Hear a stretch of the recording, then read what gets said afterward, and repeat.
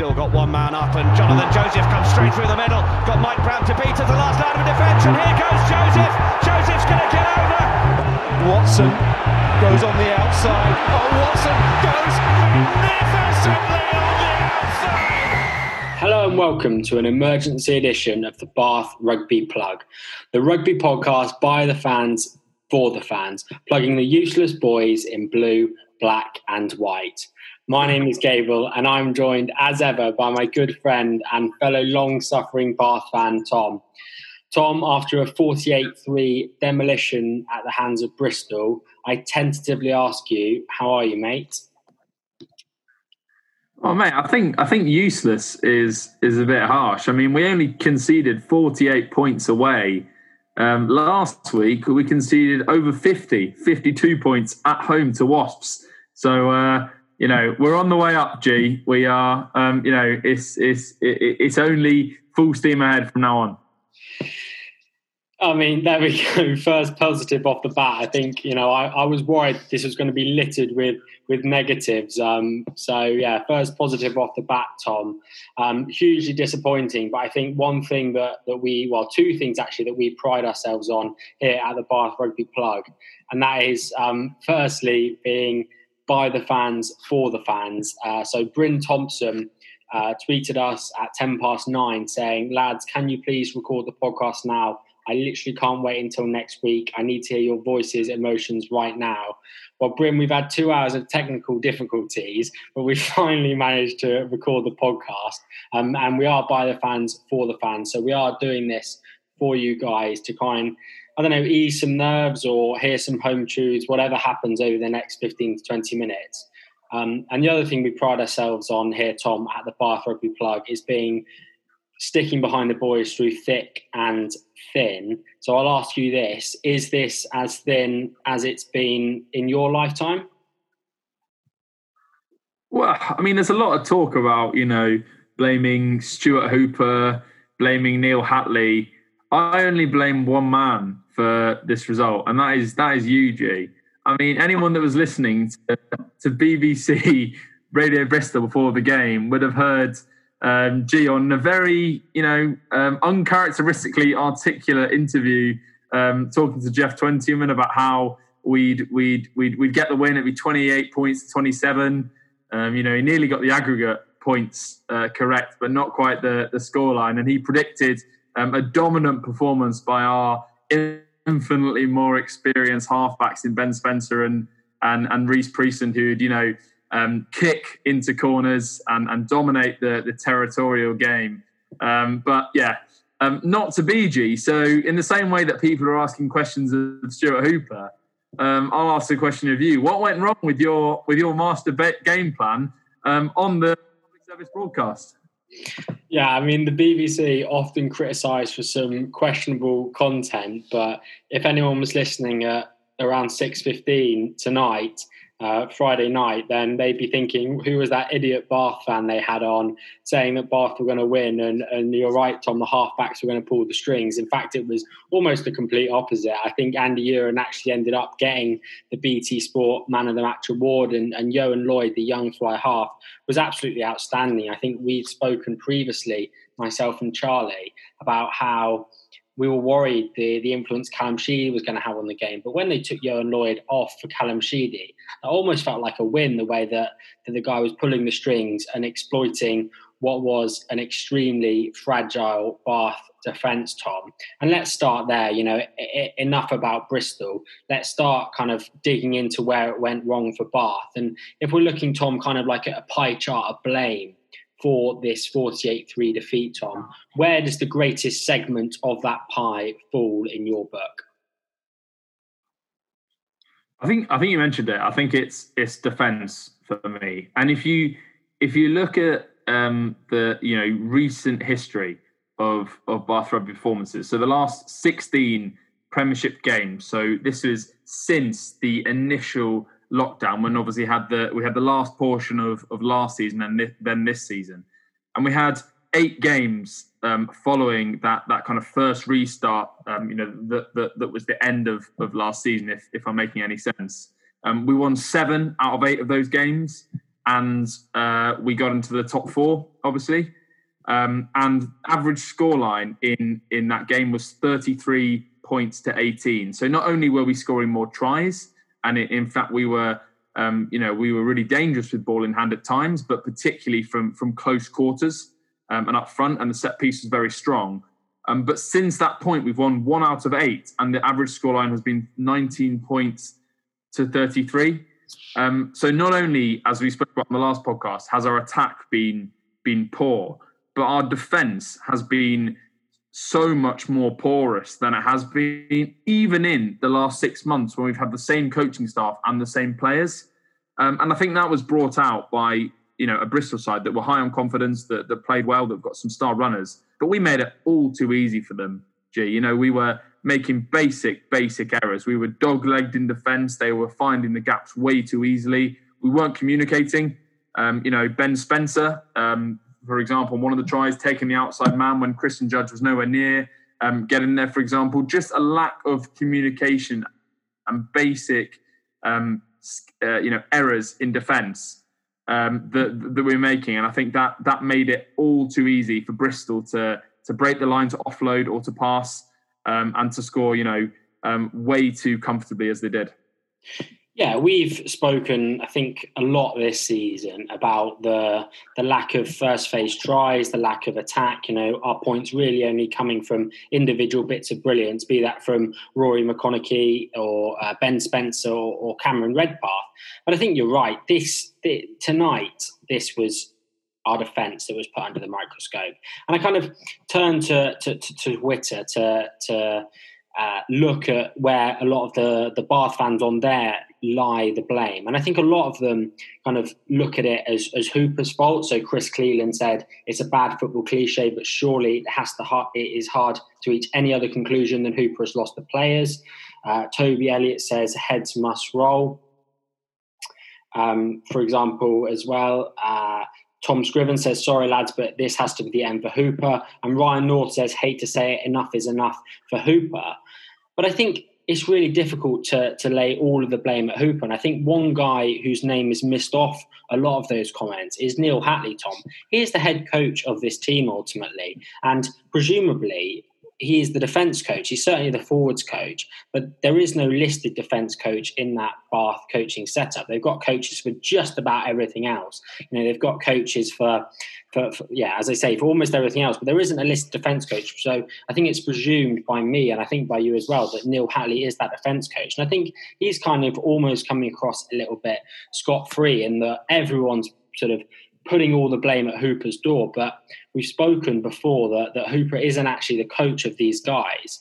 And I think Neil Hatley should be kind of taking a little bit more of that blame pie. But I think that when you set up a coaching staff where you've got a kind of director of rugby who is ultimately kind of the overseer of everything, and that is exasperated by BT Sport, who are always interviewing Hooper, be that pre-game, post-game, or during the game.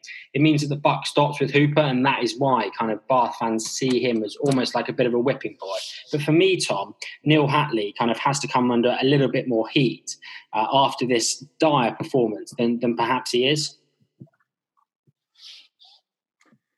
Yeah, I think you've made a lot of good points in what you're saying, and I think the first one is that when you look at our coaching composition, it is a little bit of a strange one. So we've obviously got Stuart Hooper, who is the director of rugby, Neil Hatley, head coach, Gervin Dempsey for now, as we spoke about, being attack and backs coach. And then there's a whole raft of kind of specialist positions. We've got this performance pathway coaches, so presumably focusing on the academy and the younger players.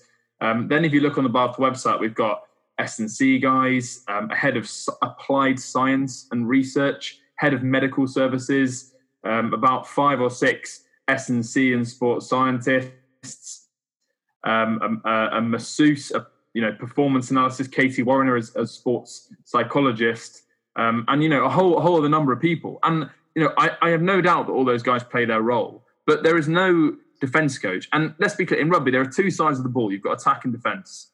And we have no one who is, specifically targeting one side of that game. And that to me seems strange. And I think looking across a few other, if you look at England, if you look at Ireland, if you look at, I think most of the Premiership rugby sides as well, there will be a dedicated defence coach. And I think that's strange. And I think hopefully that kind of performance against Bristol will highlight that there needs to be a dedicated resource to someone like that, because these aren't bad defenders. Jonathan Joseph is one of the best defenders in the outside channel in the world. And I think most people would agree with that. He's done it for the Lions. He's done it for England on 51 occasions. And he doesn't get bad overnight, and he doesn't miss tackles against Piers O'Connor overnight. And I do think that, as you say, blame has to lie with the guys at the top. So Neil Hatley and Stuart Hooper, they need to get a guy in to do the defensive job. Otherwise, criticism will continue to be directed their way as it is being now. But I think that there's certainly a weight of argument, G, on Twitter,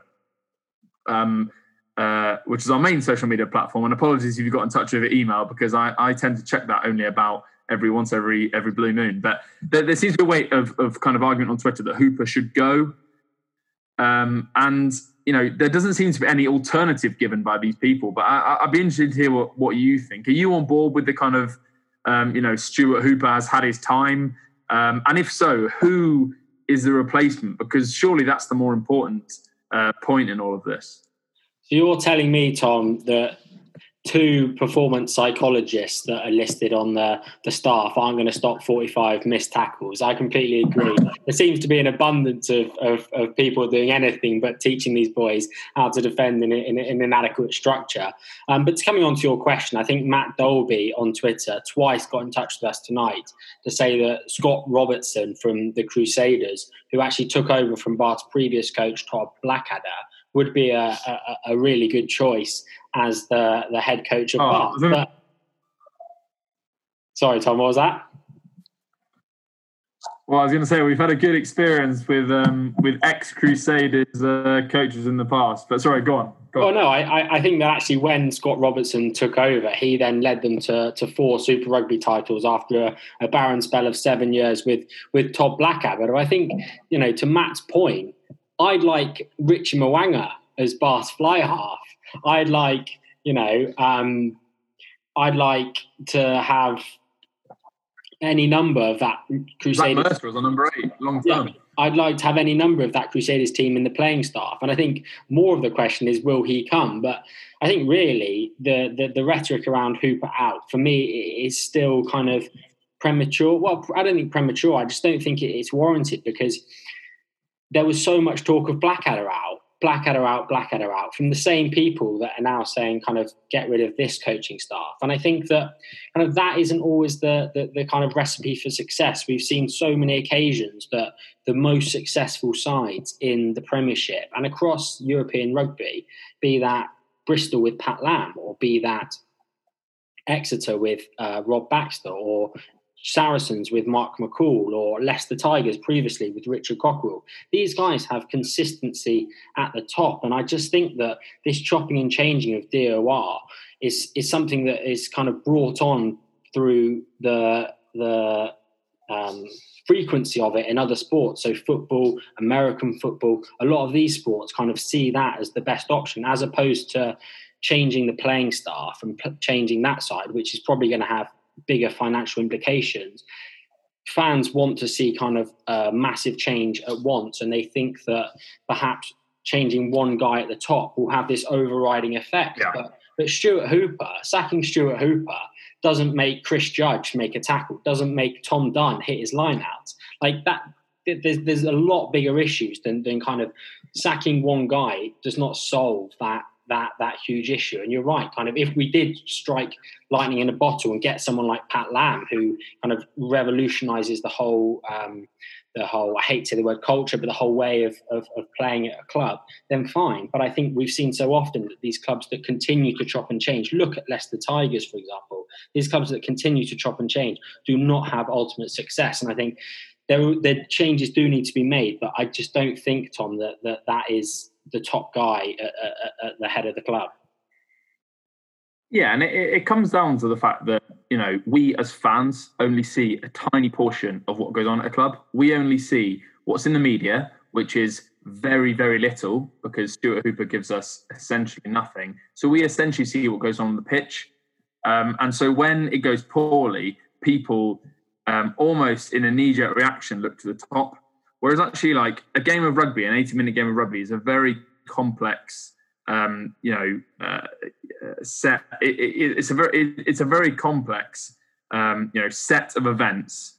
Ultimately, that has both, in this case, the opposition, us, the referee, and it's very difficult to judge and to look at what's going on, and make big calls like that. And I think what I'm trying to get to is that Stuart Hooper, I think in his post-match interview, he called out a couple of things that I think Bath fans will look at as rank excuses.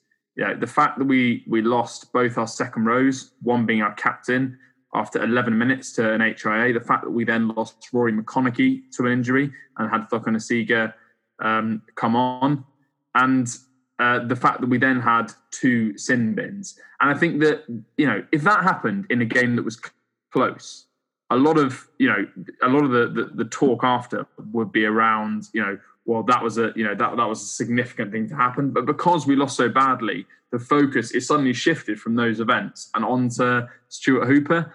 And it seems a little bit unfair because, those are clearly significant things to happen and he can't shoulder the blame for them. And, you mentioned the line out, that was particularly poor, but we didn't have a caller. Zach Mercer was calling the line out in that second half. So I think it's... I'm not having that. They're rank excuses, Tom. They are rank excuses. You said it yourself.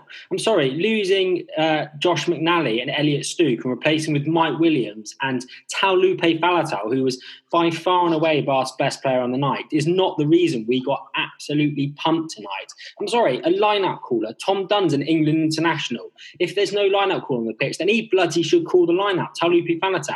We had Josh Bayliss and Miles Reid on there, who were excellent line-out forwards. Taulupe Faletau, an excellent... Mike Williams, we've got 4 line-out forwards there. And losing Rory McConaughey to England international Joe Thakon Asiga, who again I thought played well, is not the reason we lost that. Tom, I'm not having them. They are rank excuses, as is an excuse which I would not want to be made. I know, yeah. Go on.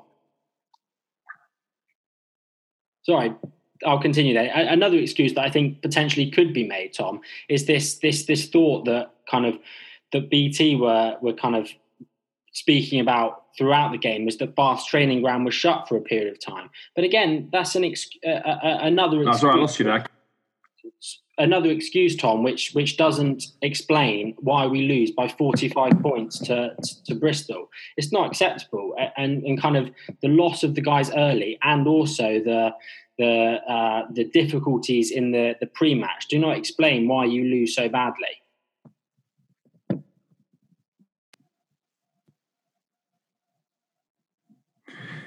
Yeah, I mean, when you say it like that, I mean, these are professional guys. They must train for every eventuality. They're losing both second rows. They must, as you say, they're professionals, and they need to react. But the fact is, they didn't. But I think my point stands in that I don't like the tendency just to go to the top and blame Stuart Hooper without any remedy. I mean, there seems to be a bit of a tendency amongst Bath fans, in my view, to blame Hooper, to want him gone. When he doesn't coach the team, he recruits and he picks the coaches, but he doesn't pick the team. And there's other guys at the top of the club who don't get put in front of the media. In front of BT and other media, who are also, heavily involved in those kind of processes. So just to pin it, I think just to pin it all at his door, as opposed to the other players, as opposed to the other coaches, like Hatley, as you're saying, and the other players, I think is harsh, and I think it would be short-sighted of the club to in a Leicester Tigers-esque way, get rid of Stuart Hooper without a kind of long-term proper replacement. And I haven't heard anything credible suggested by those fans who are saying that. So yeah, let us know. I mean, this is normally your line, G, but get in touch with us. Let us know, what is the Grand Master Plan? Is it Steve Diamond? Is it is it what's the Crusaders guy? Scott Robertson, who I mentioned. Scott Robinson, exactly. Is it going to be Beno Urbano rapping and Scott Robertson breakdancing? Is that all we can expect from next season? Just let us know, because I haven't seen anything credible that gives me any confidence from that point of view, G. No, and I think the performance on the pitch just wasn't good enough, Tom. And some stats to kind of outline that, some depressing stats to outline that. So 775 metres made by Bristol, so 118 by Bath, 32 offloads by Bristol, 4 for Bath. 45 missed tackles, I think I already mentioned, by Bath, is simply unacceptable. I think our podcast friend Charlie, who couldn't even bring himself to join us tonight, wanted us to mention that over the course of this season, we've averaged 35 points conceded and only 18 points scored. Clearly, you're not going to win many games of rugby if those are your averages. And we've conceded 28 tries now. And I think the next closest to Bath is 20 tries. So it's hugely disappointing, Tom, and I think even more disappointing because we left the end of last season in relatively optimistic spirits about this team. We kind of felt like they were going in the right direction, and the start of this season perhaps has proved that may have been a little bit short-sighted. So, it's just so disappointing. But I think ultimately a sweeping change at the top is, as I agree with you, Tom, is perhaps not the right decision. And there are changes to be made. I think there are changes in the playing staff and some of the coaching staff to be made. But to sack a guy who isn't actually involved in a lot of the coaching based on this performance, I think would be pretty short-sighted. Gee, I think the other stat that was mentioned was that 6 of our 15 starting players did not make a single carry in the whole match.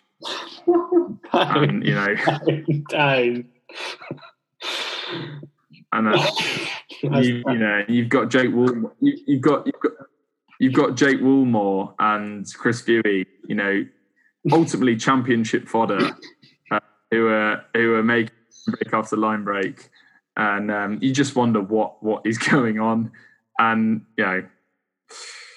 a couple of that's all we've. One thing I'm gonna tee you up with. One thing, we talk about making sweeping changes at the top, and you talk about having a vision and it going wrong.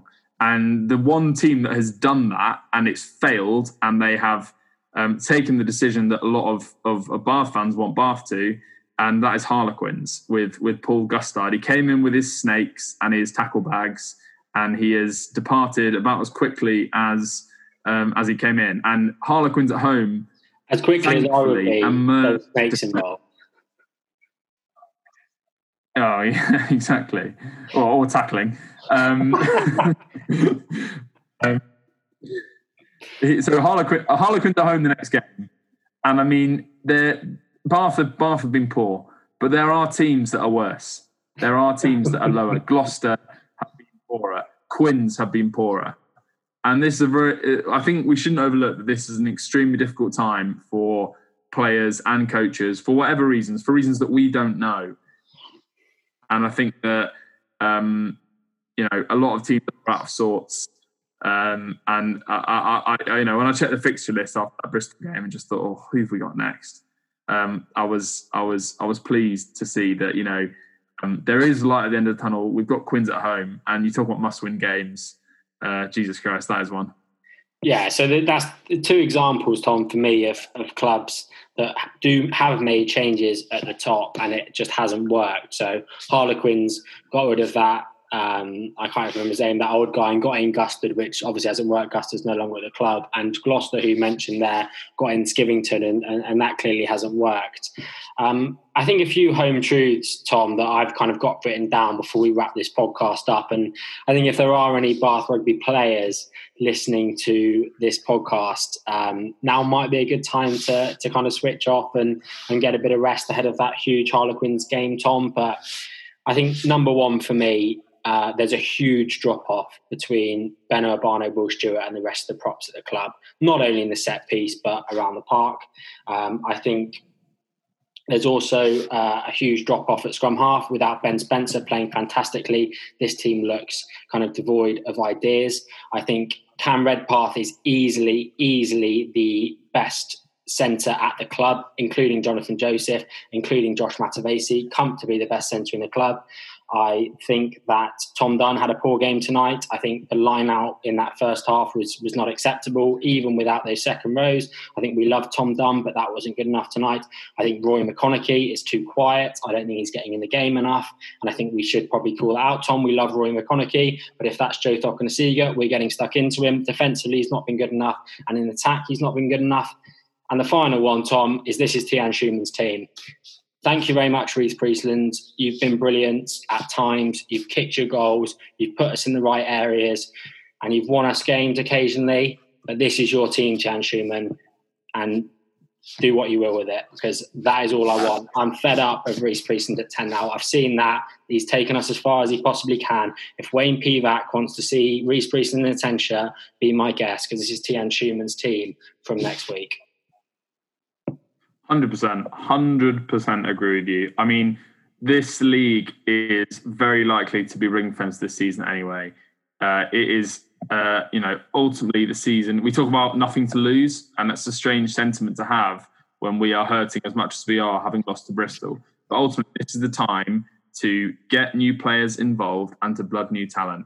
And Tian Schumann at 10 and Orlando Bailey in the 22 shirt should, from now on, be a permanent fixture, especially if the club are already aware that Reece Priestland has signed for Cardiff, as it is strongly rumoured that he has. We need to be looking ahead to next season. This season ultimately may not count for very much. You know, we're unlikely to be able to challenge for the top four. Even, the top six might be a push now, down in ninth place. We now need to look ahead to next season when it will count more, hopefully. And we can, properly look ahead to how we're going to improve this side. And I agree, G. Tian Schumann, give him a proper go. See, as we did with Priestland, see what he's like. See if he can get the backline ticking more than he is. And a couple of young guys, Tom, that I want to see more involved. I want to see Will Vaughan more involved in the loose head prop shirt. I want to see Miles Reid and Josh Bayliss more involved. One of them at 7. I think Josh Bayliss has actually been really good this season. I want to see Max Green on the bench at scrum half. As we say, I want to see Tian Schumann. I want to see Max Wright in the centres. And I want to see Gabe Hamer-Webb or Darren Atkins constantly starting in that back three. Because if you are right and it needs to be ring fence, and these changes need to be made, and there's no way that they can do a worse job than what we saw tonight. No way. Yeah, I agree. If we're going to talk positives, I think the two young lads in the back row had probably some of the best games I've seen. I mean, I think Toby Faletau, when he came on, was maybe the standout player actually in a Bath shirt. But Miles Reid, Josh Bayliss, they were eager. Josh Bayliss has, I think, got better in terms of deciding which breakdowns to go for and deciding where not to, because he was getting on the wrong side of the referee too much. So really promising there, as you say. And let's not forget. I mean, let's try and end this on a positive note. There's so much talent in this squad. We're playing poorly. There's no doubt about that. And it's hard to put your finger on what it is. Whether it's coaching, whether it's players, whether it's trust, whether it's fitness, whether it's losing players to England, whether it's just long-term tiredness of rugby. Whatever you think it is, you can't argue with the fact that there is plenty of talent in this side. The recruitment over the last couple of years and the moving on of players, such as Dave Atwood, such as Khan Fotuali'i, etc., has been, I think, good for the long-term prospects of life. Exactly, and I think we need to remember that in the back of our minds, even when it gets tough on nights like this. Yeah, Tom, a very, very tough night, and hopefully a few home truths spoken there by the Bath Rugby Plug lads.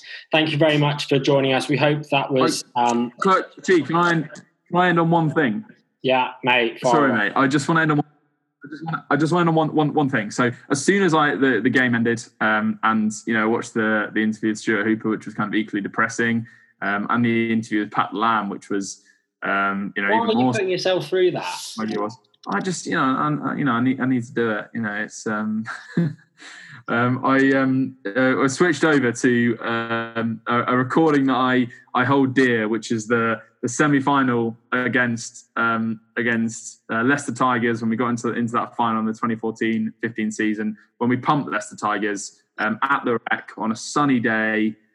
George Ford pulling the strings, Jonathan Joseph looking like a different player to the player we saw tonight. Matt Banahan, who has come back to Bath recently, running in a try in 90 seconds in, and our very own Stuart Hooper, bossing the line out and the driving maul. I just thought, that's only 4 or 5 years ago. A lot of the same players are still involved. Those players have had good experiences. They've been internationals. They've had moved into coaching qualifications, and it's very easy as a Bath fan to get down in the dumps. But ultimately, those times were, in my view, some of the best of recent memory as a Bath fan, and those times equally are potentially not far away. So I think this is the most important time, when you've got your closest rivals breathing down your neck and giving you stick on social media.